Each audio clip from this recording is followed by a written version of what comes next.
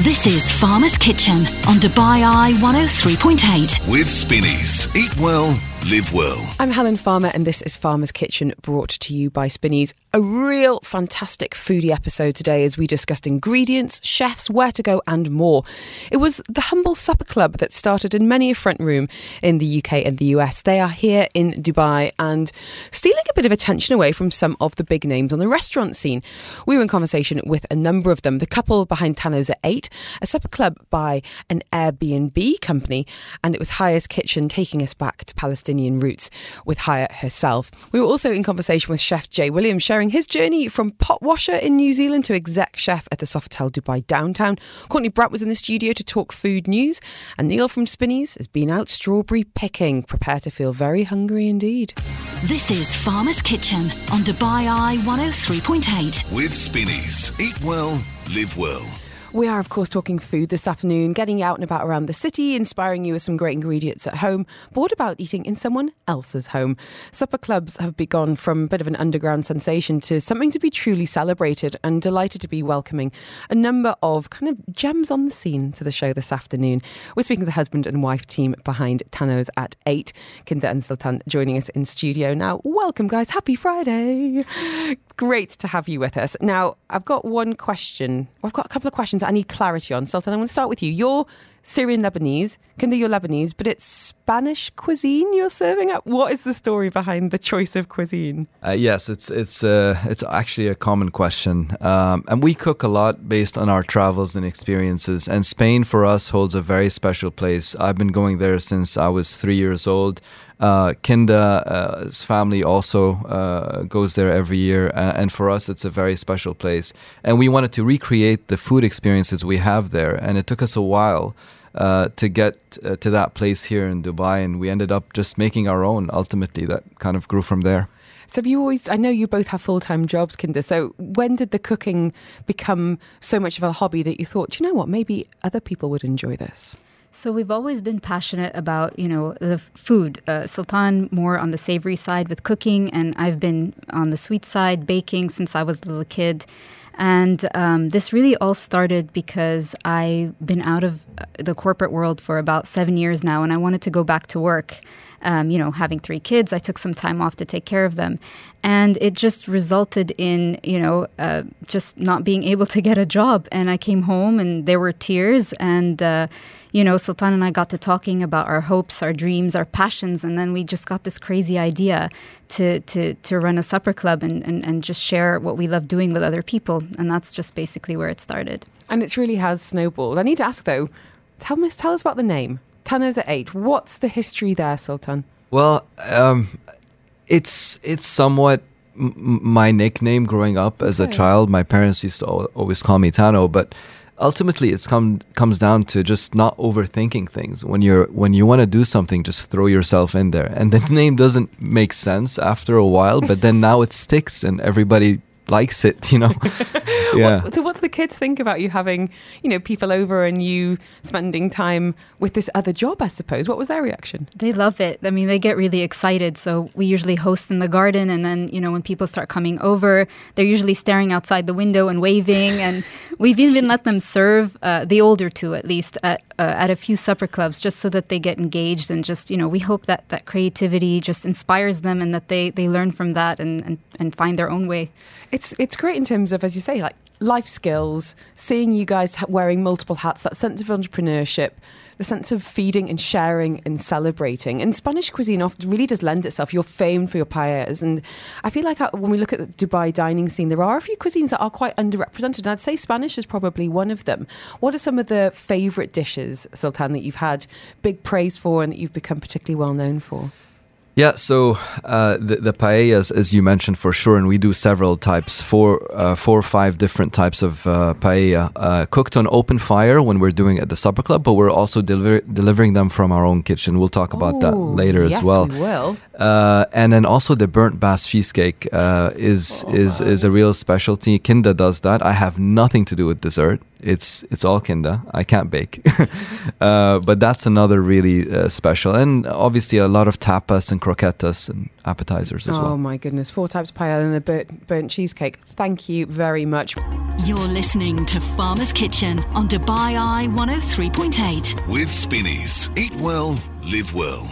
Joining us in the studio are the husband and wife team behind Tanner's at 8. It's a supper club serving up Spanish cuisine. Despite Lebanese and Syrian Lebanese background, they are absolute smash hits on the supper club scene, and delighted to have them here in the studio. So I wanted to ask you, Kinder, a little bit about the logistics that happen in terms of putting people together, because I get social anxiety and stranger danger. How do you mitigate that and make sure you've got some great people around the table enjoying fantastic food? So the vibe is really welcoming. And I would say that this is an experience that you would do to step out of your comfort zone and kind of just meet like-minded people that would also want to, experience something like this. And we just, we keep it lighthearted. We talk to our guests. We make some jokes. We make them feel really relaxed. And then all of a sudden, once you share that meal and once you go through that experience, at the end of it, everybody's friends, exchanging numbers. So, it starts off as them being uncomfortable, and then all of a sudden, everybody's just comfortable with each other. And it's a beautiful dynamic to watch happen across the evening. And we love to see that. That must be really special, especially if you're sharing food. You mentioned paella earlier. 4 or 5 types. I want to know more about the types. Can you tell us a couple of your favourites? Yes, of course. The paella de mariscos, which is the one cooked in homemade seafood broth and saffron, and as well as red peppers and capsicums and different kinds of seafood. My favorite is the arroz negro, which is a squid ink based paella, and you'd be surprised on how every supper club, people are either swaying towards the paella de mariscos or the arroz negro. It can go either way. It's always 50-50. But I love the depth of flavor in the arroz negro. Oh, tummy's rumbling. How on earth, Kinder, do you share cooking, baking, hosting duties? Because I saw a tweet the other day which was, behind every great man is the drawer I want to get into. I was like, yeah, that sounds about right. Why are you standing there? So how do you navigate that in terms of splitting up what needs to be done before and also on the evening itself? So we try to be as organized as possible, and we do have some help as well from our kitchen, which is our delivery line. So our staff and team sometimes step in and help us prep ingredients. And then on the day, Sultan would do all the execution when it comes to cooking. I'm not allowed to touch anything. So I just stick to the desserts and, execute that as well during the supper club. You make it sound so calm and easy. Sultan, I need to know, have there been any mishaps, dare I say, disasters over this time? Yeah, I mean, there was one really bad one. We were actually in the middle of a supper club, and I have a gas-fired oven, and you can imagine what I'm about to say next. Uh-oh. We ran out of gas in the middle of a supper club, which was a real disaster. What did you do? I ended up just cooking on the residual heat while turning on the barbecue grill. And switching my kitchen to outdoors and just cooking on fire to get it finished. I think I would have been like, tonight we're eating raw, not that. Don't eat that. But I find that reassuring that even the most kind of calm and collected chefs can have a few little things beyond their control. You mentioned deliveries earlier with paella. Tell us about how that's evolved. So I'd like to say something here, because really that wouldn't have happened if we were not following our passion and just putting ourselves out there and doing what we love, because that opportunity came to us by somebody reaching out on Instagram saying, hey, I've got licensed kitchen space that I need to rent out because I'm moving my operations to a cloud kitchen.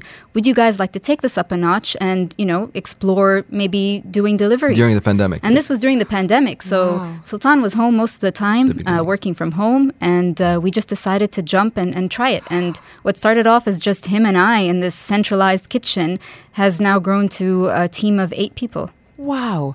Yeah. This is heartwarming. It's lovely. Like, could you have even imagined this when you had that tearful conversation about, I don't know what I want to do for work, and I've got this passion to now be employing people? If I look at where we are today, I have no idea how we got here. All I can say is that we just did it day in, day out, consistently, followed what we love doing, and it just evolved organically from there.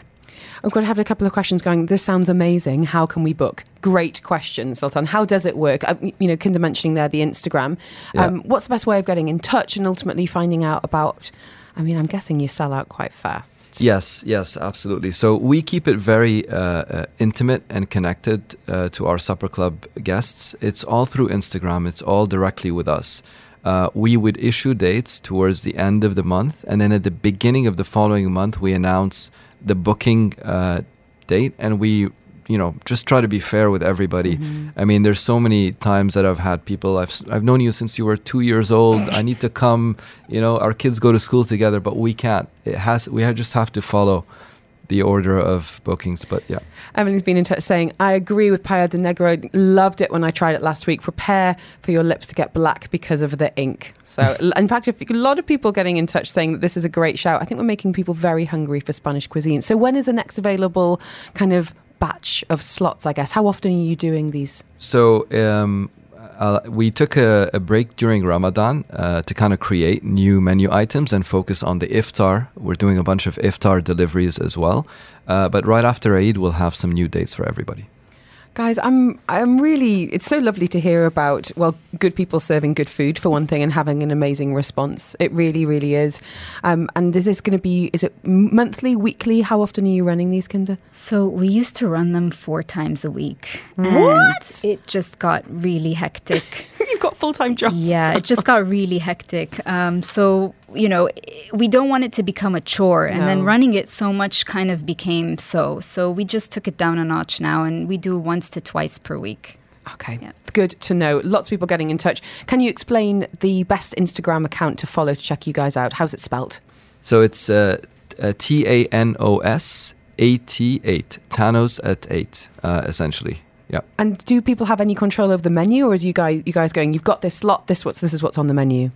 So we usually do have a set menu, and it changes every month. But if somebody wants to book a private dinner or host a private event, then we can customize the menu to their liking. So you can choose the pair of your choice and a burnt Basque cheesecake for a birthday cake. Sounds incredible. Guys, thank you so much for coming in and sharing your story. Thank you for having us. It really is lovely to hear about these homegrown concepts born out of circumstance that's doing so well. It just goes to show there is, and pardon the pun, an appetite for great ideas and fantastic food. So thank you. Tanos at 8. If you would like that Instagram account, by all means, send me a message and I'll reply with that so you can check out the guys.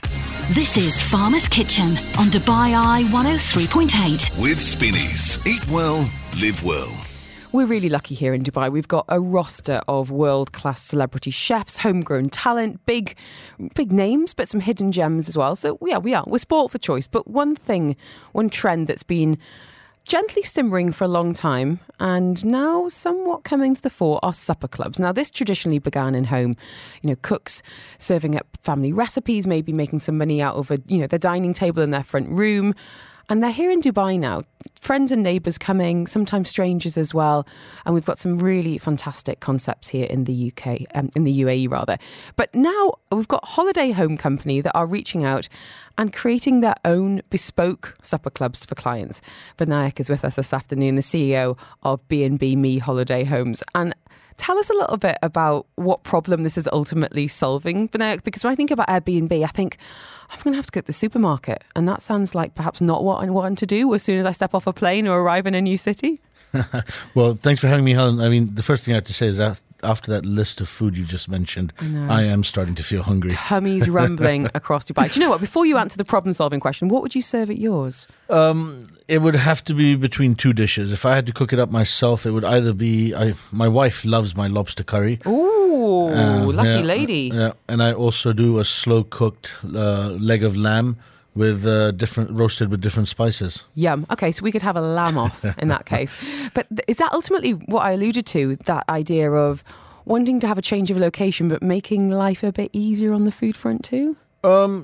Yes and no. So the way we started is we started getting requests from residents during the lockdown. And restaurants weren't allowing more than 6 to 8 people. Mm-hmm. People didn't want to go to restaurants and they wanted something different. So they contacted us and said, hey, listen, can we rent one of your properties? And can you arrange a meal for us? And initially we thought about it and we weren't too keen. And then we started doing it. And we've hosted some fantastic events where we've hired professional chefs, come in, and we had a 40th birthday party where we did a tasting menu with the drinks pairing and paired off with salsa classes. And now, it is my 40th in a few months, so we might need to do some scheming on the party front. So this could be for people coming into Dubai as tourists as such, but also residents who might just want to book a property for one night for a special occasion. That's right. So what our supper clubs are a little bit different is everybody knows each other who's coming. Nice. So it's a group of friends, it's a business organization. People want to have dinner in a business environment where they don't want to be seen and they want to have private conversations, but they want the 5-star, 7-star meal. And that's really what we provide. Incognito, high service, high luxury. I want to know. If walls have ears, I want to know the conversations happening at these clubs. What about cuisines then? What kind of menus have you offered up in the past, or even chefs from different countries? You know, the most unique demand we had was from a gentleman in Dubai who wanted to host a dinner, and his theme had to be vegan, and everything had to be non-processed. Oh, crikey. Yeah, okay. Yeah. But it turned out to be fantastic. I mean, I have to say, I wanted to eat some of that stuff myself. It doesn't sound like the kind of food I would enjoy, but I trust you. I do. And chefs love a challenge like that. Yeah. You know, chefs often are, creating food from the same menu day in, day out. To be able to give a brief from someone and have a one-off celebration or, kind of demands on cuisine or allergies or preference or a theme, that must be really fun for them as well. Yeah. We just one other one coming up to my head very quickly is we had a group of vegetarian customers, but they wanted everything to be plant-based meat. So they wanted a complete non-vegetarian meal, but everything had to be vegetarian. So this is happening, and I can just ask you, just asking kind of super basic question, in terms of the kind of properties that you have on your roster, so to speak, what are we talking about? Is it apartments, villas? Can you paint us a bit of a picture of the portfolio? So we have all kinds of luxury properties, but I mean, generally these happen in penthouses and villas of ours, but we also have large one-bedrooms overlooking the sea with large patios outside, so it creates a nice scenic, romantic view as well. And then what about outside of the properties? Have you done things in other weird and wonderful locations? Oh, yeah. We have. We also have a glamping business which runs over the winter. So we've set up dinners in the desert. We've set up dinners in Ras Al Khaimah in the mountains, at the Wadi, on the beach in Ras Al Khaimah. We've done it all. Now, I'm someone who loves to eat, but to me, like the thought of the logistics of trying to get food to, halfway up Jebel Jays or the mountains in Ras Al Khaimah. What are some of the logistics involved in this behind the scenes? Well, we have a commutable kitchen. So we just have a small kitchen that we can pack up and take up over there. All the ingredients the chef brings are prepared. So he just does the final touching and cooking over there. And it comes out pretty good. We also have one of those portable ovens. So we use that as the pizza ovens. So we use that as an oven as well. So can I ask then, this has obviously been sparked somewhat by the pandemic. But at that time in Dubai, we were really lucky. The lockdown wasn't that long and people did kind of bounce back into that restaurant scene. But do you think it's ultimately affected the way we dine forever or certain aspects of it? I think what we're seeing here is it's an experience. So, Dubai is, there's so many restaurants and there's always new restaurants coming up.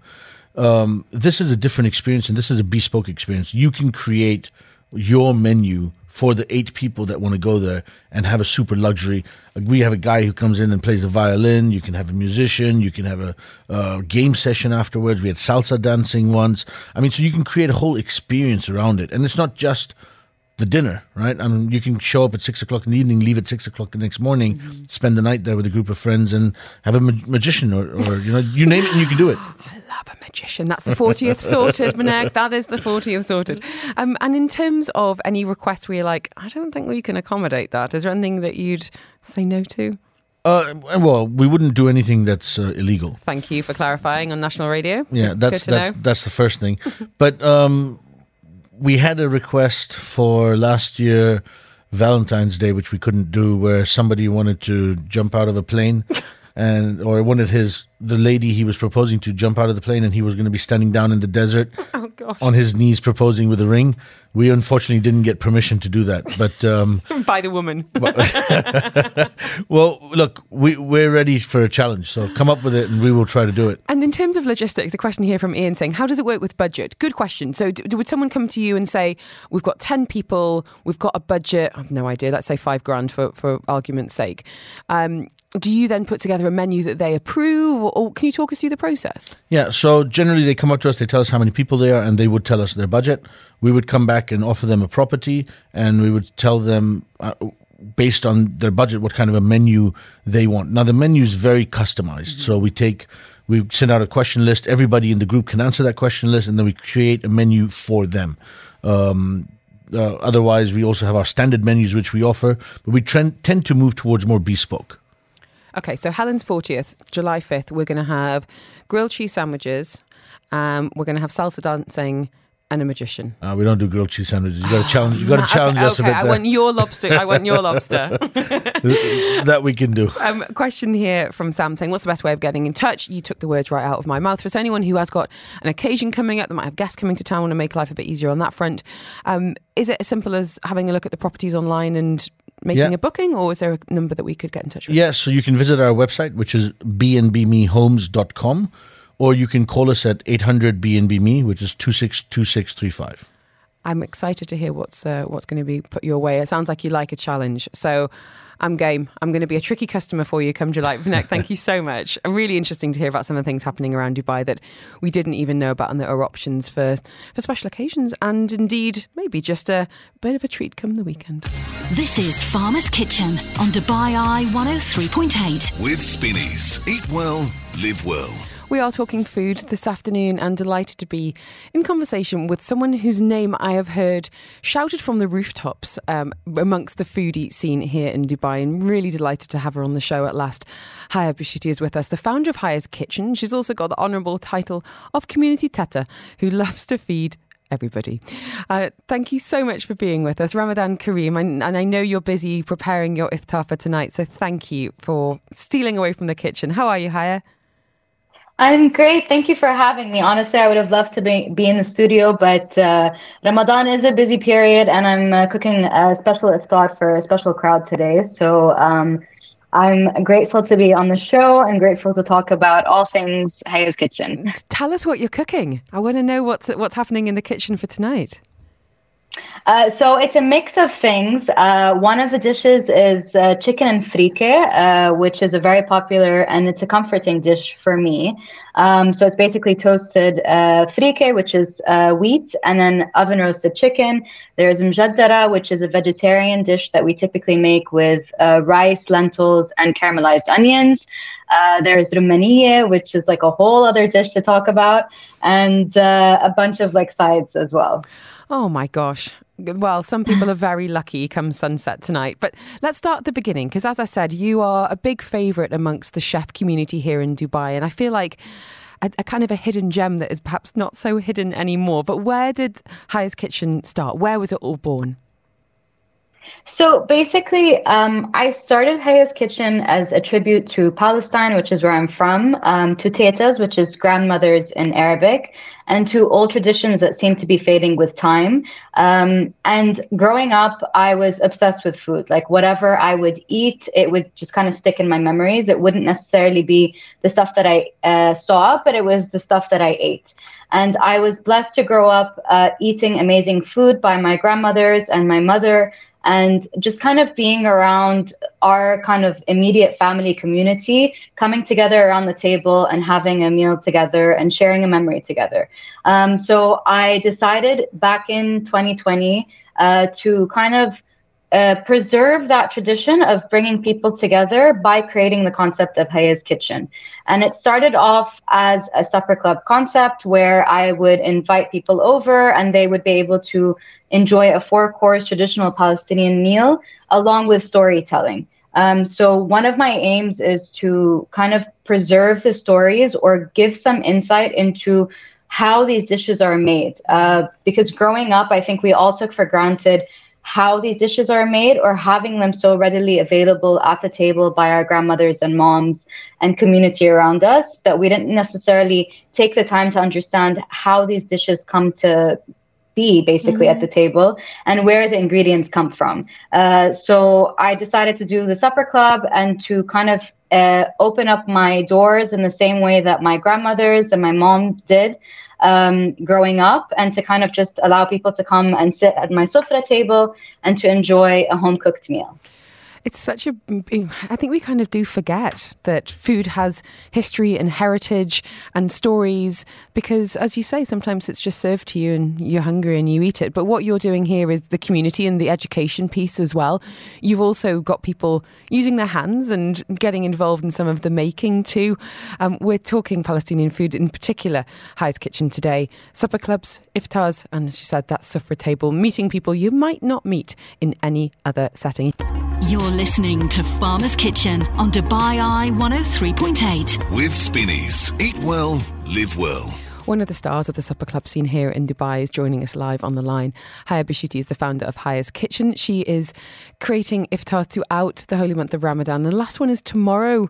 Haya, how has it been hosting people there at Cave over the course of the last few Saturdays? What does it mean to you? Honestly, I love everything that Cave represents, and it feels like it's a home outside of your home, and it's been an amazing experience to see people coming together, taking the time to break their fast at the table, and also be open to meeting other people. So it's set up in a communal iftar setup, and people get to sit together, they get to break their fast, talk to each other, get to know each other, and then also hear about the tales and traditions of Palestine. So it's been very rewarding. I'm very humbled by it and very grateful for everyone trusting me with the experience of coming to have a meal with me. You're, as it's obvious to just hearing you talk, a big believer in community and bringing people together. I think we often forget that about food. You know, it's not just fuel. It is there as a source of celebration and sharing and history as well. And you're using it as an education piece for teaching people about the Palestinian food that you grew up with through your mother and through your grandmothers, even getting people involved in the creation of it as well. Tell us about some of the things that you've done with people that have come along to Supper Club and Iftar. Yeah, I mean, I kept on hearing from people saying, are you going to do cooking classes? Are you going to do cooking classes? And I wanted to kind of do a bit of a twist, not necessarily to give people like recipes and be like, here you go, just cook this. But I wanted to focus more on the techniques of doing things. And that goes back to these old traditions that we grew up seeing in our grandmother's kitchens and in our mother's kitchens, but not necessarily getting involved. And grow actually involved in the kitchen. So one of the things that I did, and I actually did a workshop with Spinneys, was the vine leaf rolling workshop. So basically teaching people how to roll vine leaves and empowering people to not be so intimidated by the concept of it. I think everyone just thinks, you know, there's no way I'll know how to roll them, so I'm just going to avoid it and eat it out. But I wanted to give people the opportunity to work together. And when you work together, you can achieve so much more. If you're rolling with a group of 6 people, first of all, you get to catch up and talk about things and talk about life, but then also be more efficient with your time in rolling thousands of vine leaves together, basically. I love this idea of talking and cooking, because I find this with my kids. I actually find it with my husband as well. Sometimes if you've got an activity, you've got your hands busy, and it could be sewing or painting or even driving, your mind does, it relaxes into conversations. You sometimes feel less self-conscious about sharing personal things or stories or, you know, what you're feeling.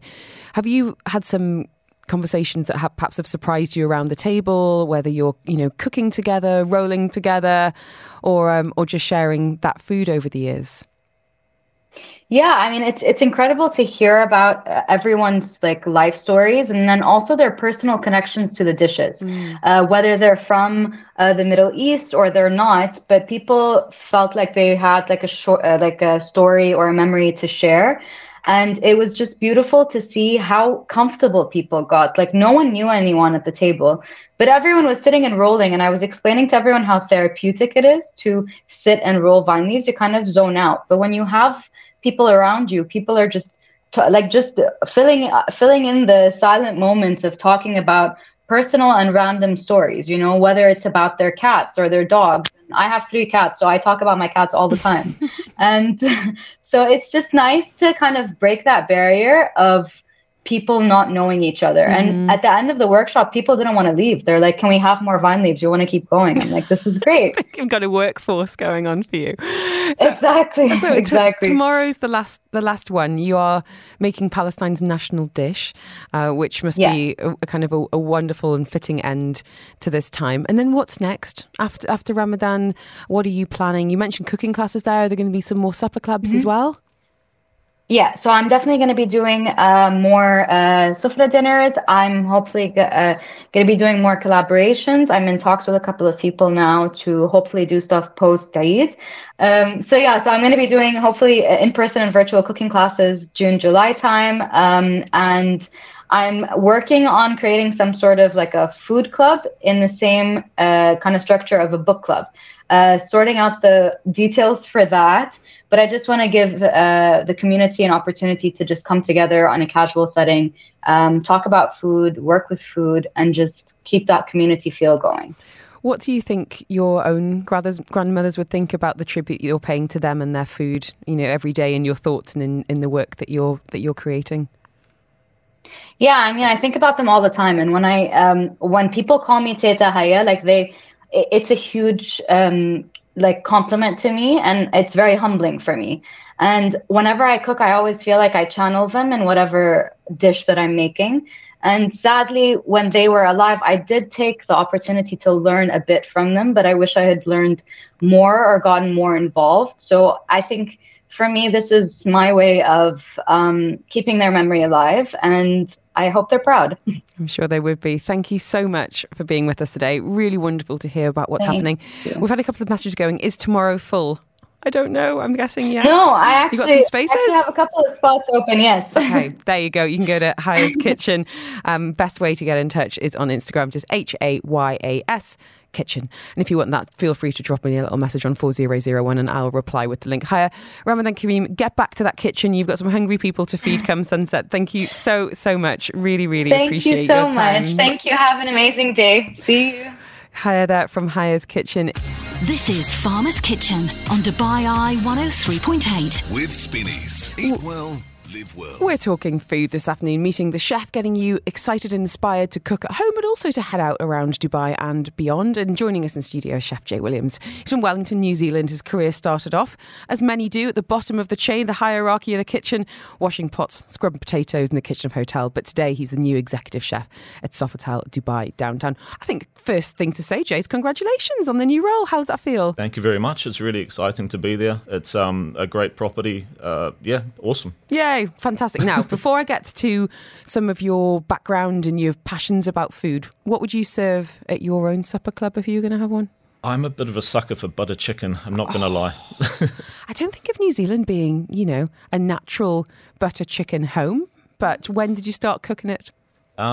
First, So growing up in New Zealand, you're quite limited with the options, especially when we were kids. It was predominantly European cuisine. So, moving to Dubai and it being such an amazing multicultural city, I just fell in love with Indian, Arabic, Asian, you name it. I got particularly obsessed with butter chicken, and I probably cooked it for my wife about 100 times.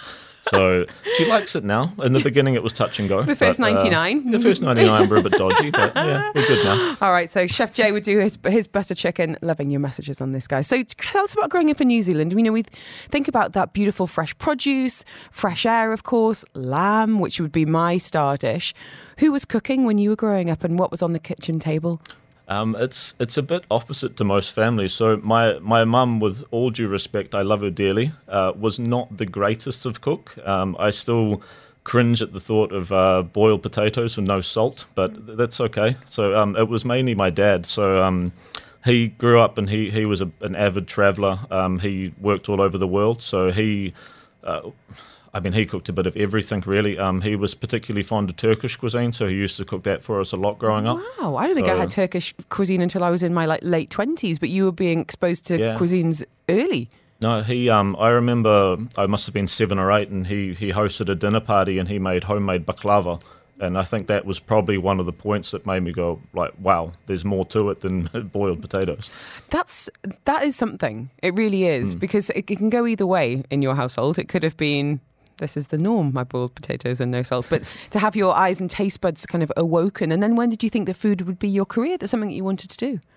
To be honest, I didn't realise until I started working in kitchens. So I'm actually meant to be an electrical engineer right now. How's that going? It's great. Yeah. No, I'm really, hats on. I'm really handy around the house, although my wife might argue the different. But so it was never the plan for a while? Never. No. I always knew I didn't want to do an office job. And my dad actually suggested to go into engineering or electrician or something.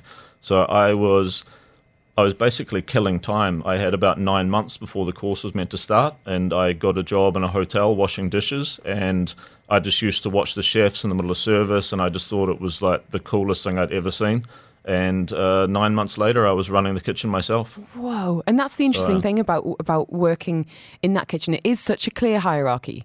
For sure. You know, it's kind of quantifiable that, yeah, maybe not 9 months to run the kitchen, but it might be like 9 months to be, you know, on the pass, or, you know, sous chef in 3 years, or, you know, whatever it might be. Yeah. And when it comes to your foodie philosophy, then, you know, what do you love to serve in the kitchens? I mean, obviously you're here at the helm now at Sofitel Dubai Downtown, but when it comes to your attitude towards food, how do you summarise that?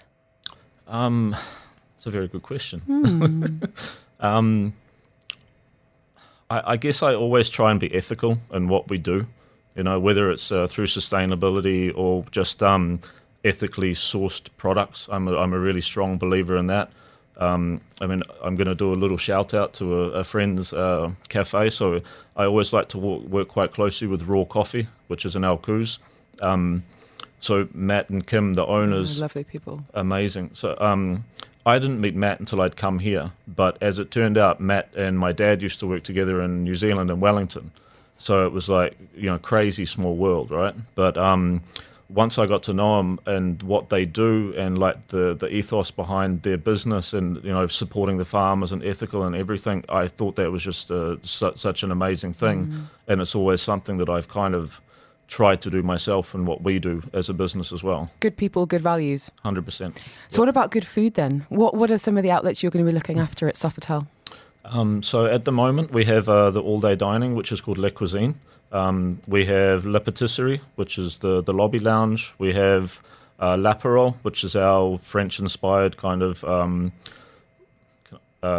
lounge, let's say. And then you have Mosaic, the pool bar, room service, and we're working on a couple of new things, which I can't mention yet. But twinkle in the eye. Yep. Okay, so you've got...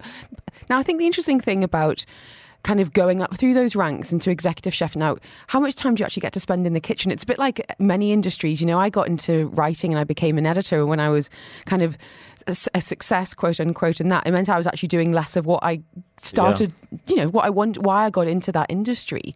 What about you? Are you able to get in the kitchen now, or are you more kind of behind the scenes and looking at, you know, finance and purchasing and teams and all of that stuff? Well, the nice thing about Sofitel is, like, we have quite a small team right now. It's something, again, that we're working on. You know, once the business comes back, we can drive some more people in. But because we're small, it means that I can be involved. So, like, I spend every day in the kitchen. I'm doing something with somebody. And you're in your whites now. You're not in a suit. You haven't crossed over to that side yet. Last hotel I was. Interesting. Yeah, I was suit and tie and very corporate. I used to joke with the guys and they say, "What's your favourite dish to cook?" And I was like, "I can cook an amazing Excel sheet now." Well, it's great to have you back in the kitchen, because you do need that connection to the staff. You need the connection with the customer as well, and that's how you end up serving the best food you possibly can. You're listening to Farmer's Kitchen on Dubai Eye 103.8. With Spinneys. Eat well, live well. We have got the chef in the hot seat today. Delighted to have in studio Chef Jay Williams, originally from Wellington, New Zealand, been in Dubai 14 years and is now at the helm, exec chef at Sofitel Dubai Downtown. So 14 years in Dubai, about the same time as me, Chef. Any reflections on the Dubai dining scene in that time? Because I have to say it's night and day as far as I'm concerned. 100%, yeah. I mean, I think, you know, Dubai in general over the last 14 years, you've seen it as well, has just changed so much. Like, I remember coming and, you know, I started off in the Western Mina Siahi, and then the marina was only half built. So we literally watched the high-rises go up as we worked. It was incredible. And definitely the food scene has changed a lot. I think people have... there's definitely less fine dining. That's for sure. I mean, people still have the expectations of fine dining food, but they don't want the pretense that goes along with the service and, you know, having to dress up and things. I mean, the best example of that for me is Three Fills. It's just such a cool restaurant. It's the food is absolutely incredible. It's definitely, you know, deserves at least 1 star. World in my class. opinion.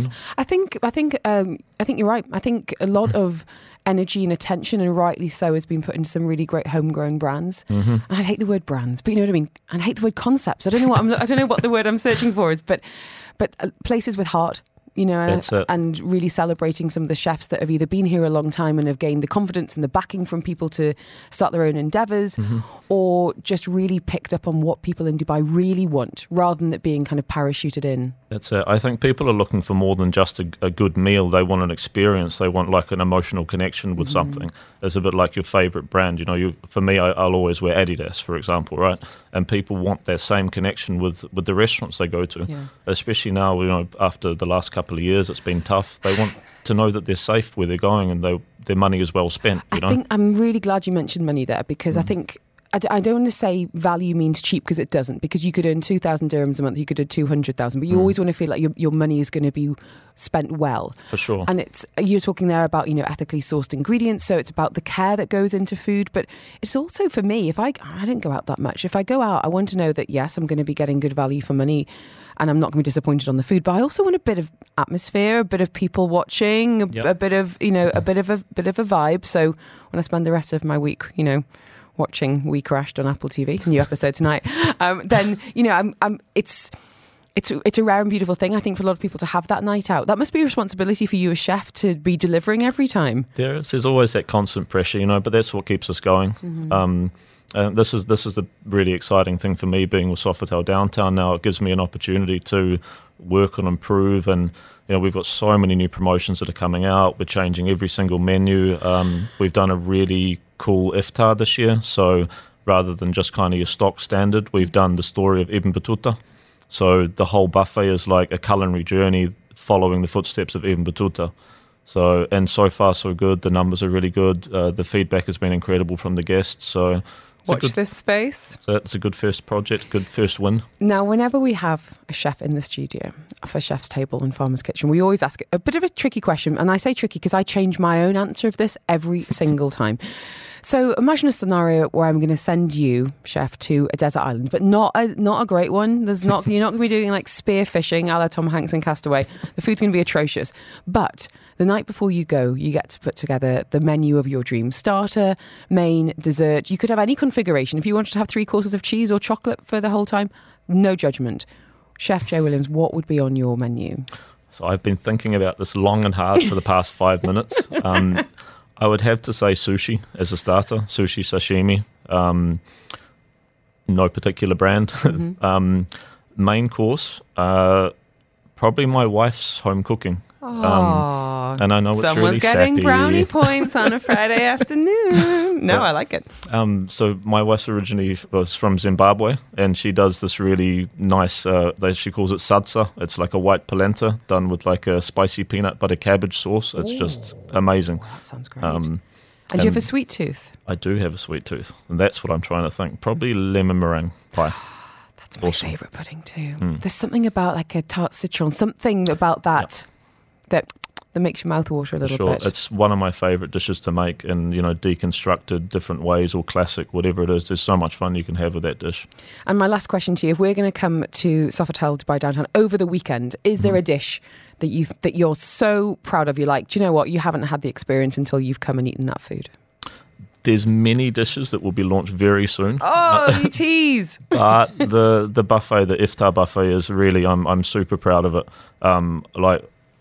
I've been here for a long time. I've seen a lot of buffets. I've done a lot myself, but in my opinion, it's one of the best in town. And I'm not just saying that. I'm really proud of it. There you go, chef joining us.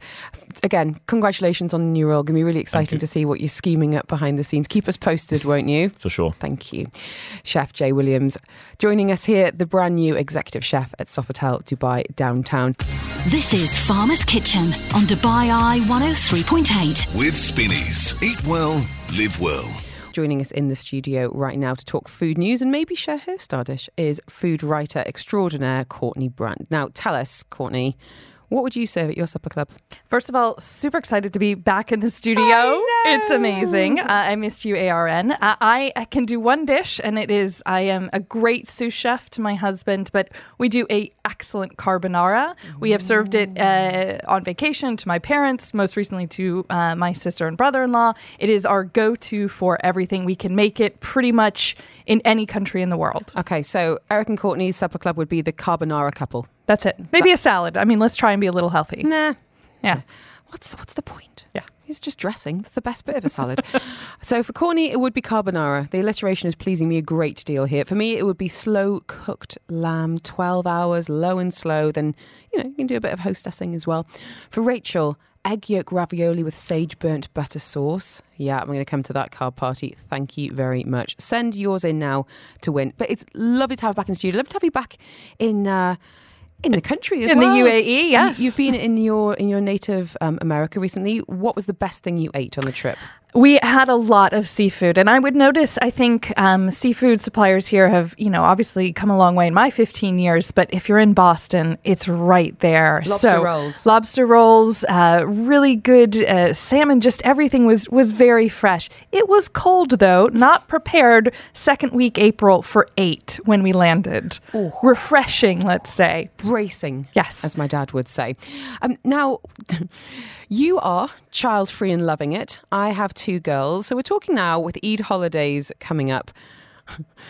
Is it really a vacation or a holiday, as I would say, if you have kids? What have you been reading and what are the sides to this argument? So there's this great article, Vacation or Trip. And as we look ahead to Eid, I myself am going on a vacation. I know this because it's how I'm even journeying to a place. I'm not packing up a car. I'm not loading all the luggage, so I can't even see out my rear view mirror. I'm going in packing up my luggage. Accurate of my life. Go on. Mm-hmm.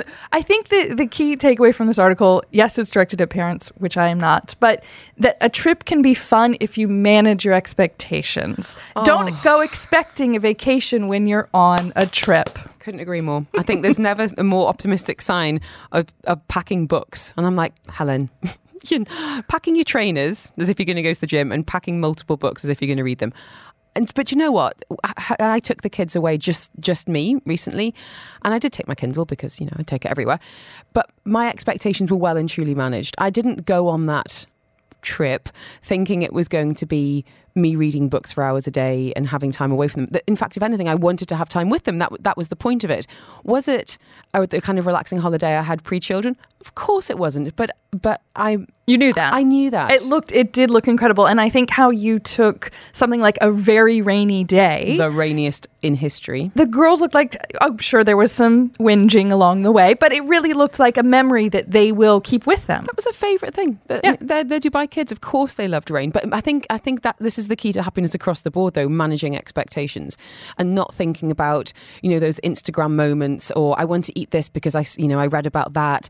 And yes, take inspiration from places. But if you're trying to measure up to some kind of, fantasy fictional trip, vacation, holiday, call it what you will, you're probably going to be disappointed. I have a rule of 3, and that's if you're going with children, adults, parents, whoever, everybody gets to pick 3 things they want to do. And that way you can't be disappointed. So the 3 things could be very different for each individual. And speaking of, I need to ask my group that I'm traveling with next week what their 3 things are. So you are going on a vacation to where? Sri Lanka. Oh, good for you. I will share in the newsletter this week, which we can share at the end of my segment here, but it is a villa on Airbnb that I spent most of the morning looking at. Private pool near the beach. Oh, stop it. Private chef.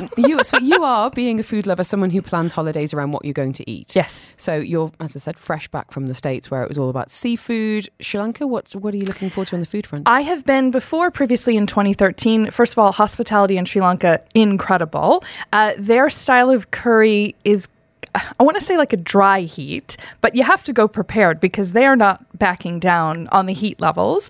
So the chef for the villa has asked, do we prefer Western food or Sri Lankan? And I think we're going all in on Sri Lankan because why would you not? To be in a country which has such an exemplary culinary background, go for it. And also a chef that's going to be skilled in those techniques and used to working with ingredients in a certain way. Enjoy. And also, we said this on the show before, and I've had friends that have just come back from Sri Lanka. This is a really fantastic time to support them in terms of tourism. I mean, there really is so needed right now.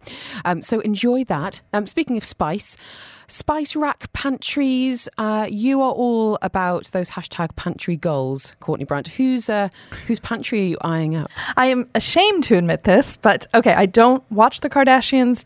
That's not my lifestyle. However, there was like that watching the Kardashians is a whole lifestyle. But there was an article recently exploring the renewed Kim Kardashian pantry. So she used to have a very minimalistic one. Now, okay, I'm Googling this right now. It is my actual dream pantry. It's like a store, but it's a pantry, but it's probably as big as both of our villas combined.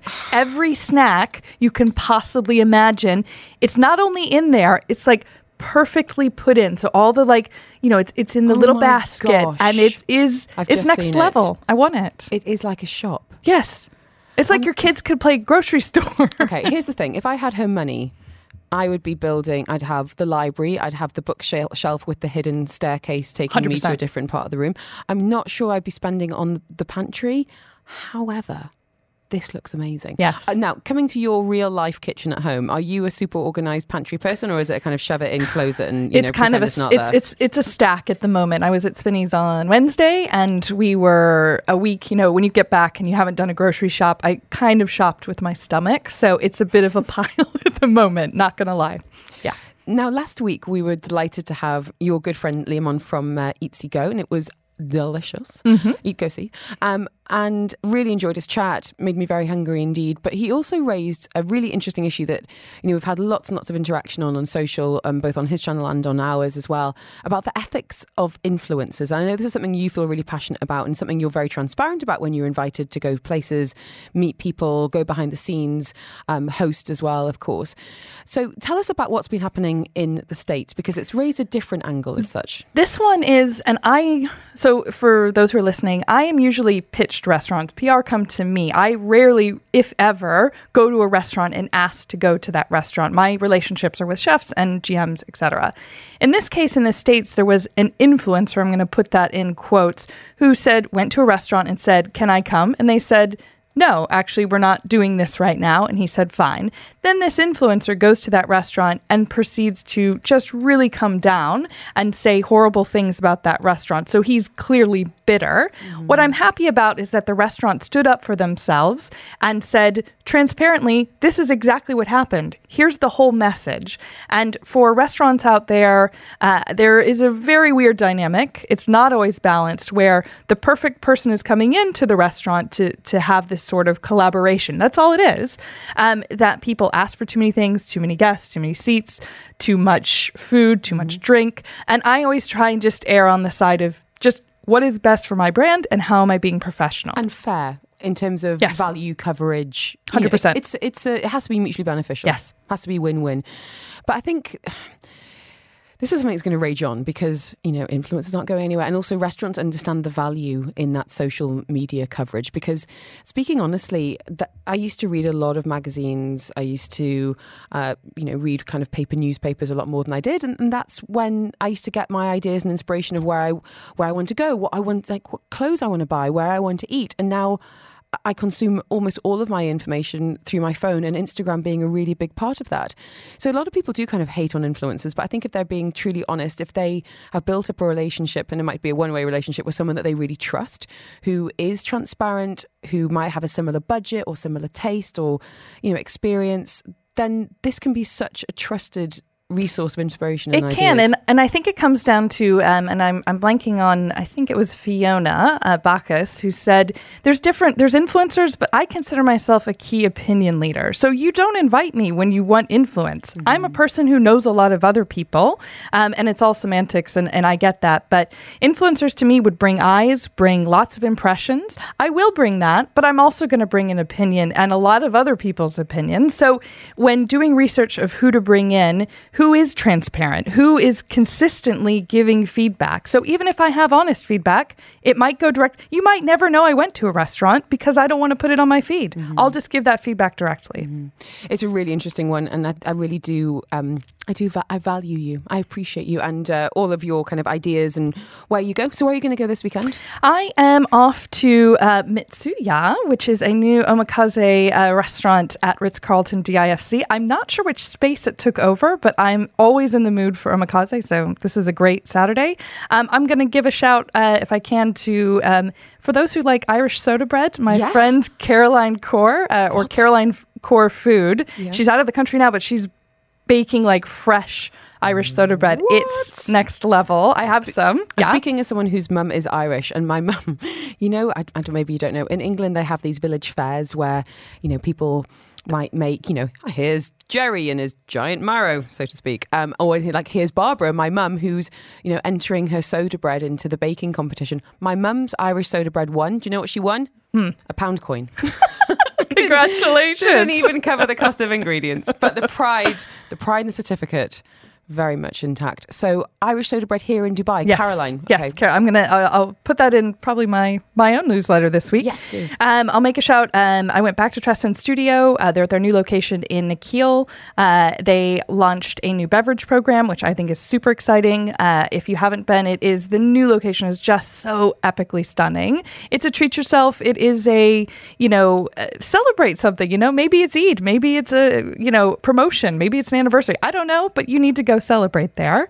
And then I think this weekend, Eric sent in an order to Carna Store. So we've got some steaks waiting for us in the fridge. Yummy. We're doing a beach cleanup after work, and then I'm going to Salt, because that is the best way, to my mind, to start the weekend. Courtney Brown, if anyone does want to check out you on Instagram, and as you said, sign up to some of the newsletters and your information, what's the best way? So it's _Courtney Brandt _. If you go to my link in bio, you will see all the links there that you could ever need. You're a superstar. Thank you so much. Loving your work. This is Farmer's Kitchen on Dubai Eye 103.8. With Spinneys. Eat well, live well. We're going back to roots now, talking ingredients. I think everyone's got memories of, picking and growing, and strawberries for me are really, really personal. I grew up in a part of northeast England, and there was a lovely farm called Brock's Bushes, and I used to go there with my granny, and we'd pick the strawberries and eat a few of them along the way, and then go home and make strawberry jam with them. And there's something about the smell to me of strawberries that just mean summer. Today is Earth Day, and strawberries are, of course, grown right there. So joining us now is a man who's been skipping around in the British countryside with a basket full of strawberries. It's Neil Gibson.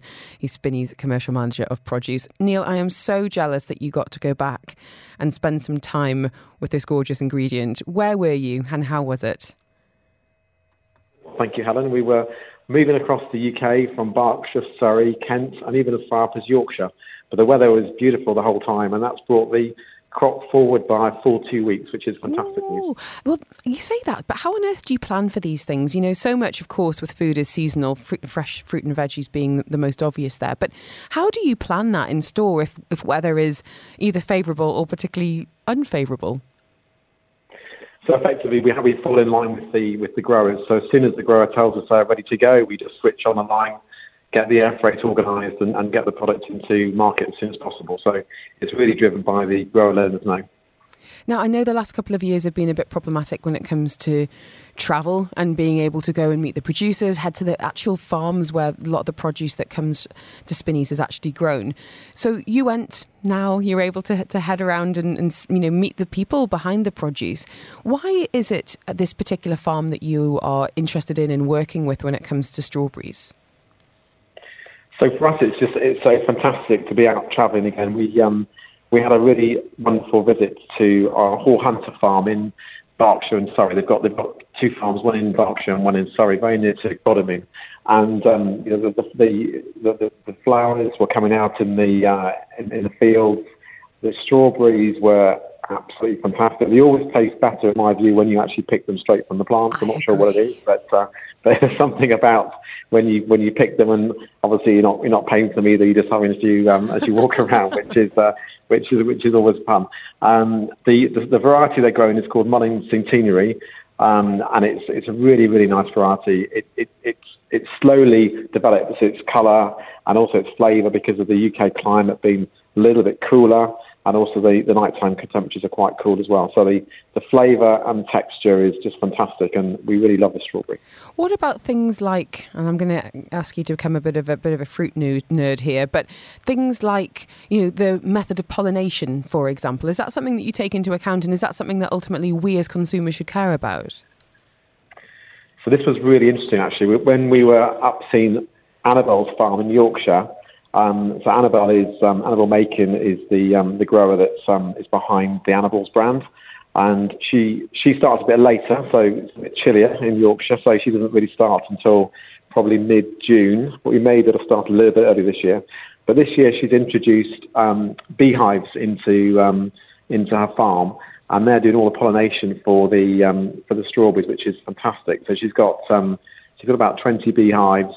There's literally thousands of bees in each of the beehives, and they go from anywhere between 3 meters and 3 miles away from their hives to go and collect food and such like. They're based near a river as well. So we put on all the beekeeper outfits, and that was quite fun. And we went to see them, and no one was stung, which was great. And we got some great pictures. So she's actually using her own bees, but otherwise they introduce bees from they buy bees or the other growers. But this year she's bringing her own bees into the mix.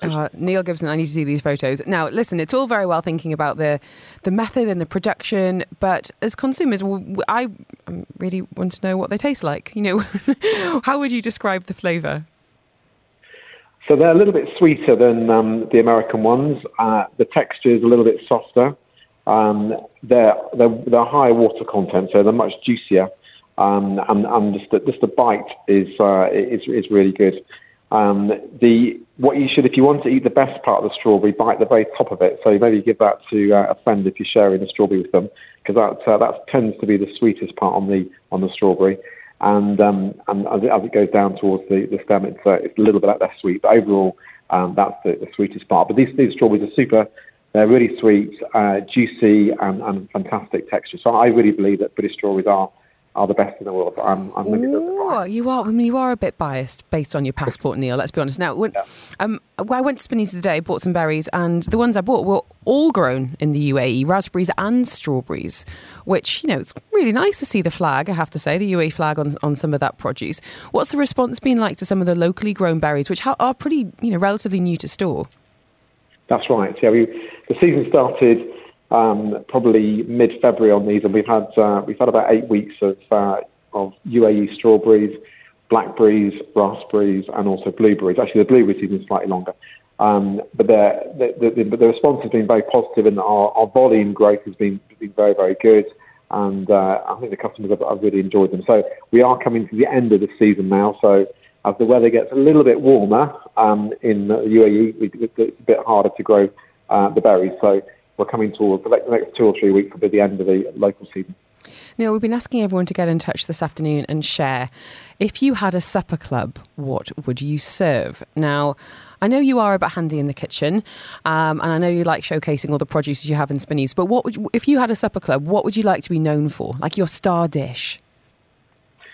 So I'm pretty good at duck. I've got a really nice duck dish which I make, and it's got lots of goodies stuffed inside it, like sage and ginger and garlic, and I tend to make that with. I've got my kind of go-to accompaniment on most things is a very simple potato, rosemary and garlic, just chopped in little pieces and roasted in the oven with a bit of olive oil. So those two, and maybe some purple sprouted broccoli or tender stem broccoli to go with it, and some strawberries for pud. Exactly, yeah, strawberries and cream, definitely, yeah. Neil, thank you for giving us a little peek behind the produce. The British strawberries are in store now, she said, hopefully, since I'm going to Spinney's on my way home from work. That's right, so the big stores have got them this weekend. The rest of the stores have them next weekend. You're a star. Thank you so much. Have a wonderful, wonderful weekend ahead. Really, really appreciate the insights, and good to have you back on UAE soil.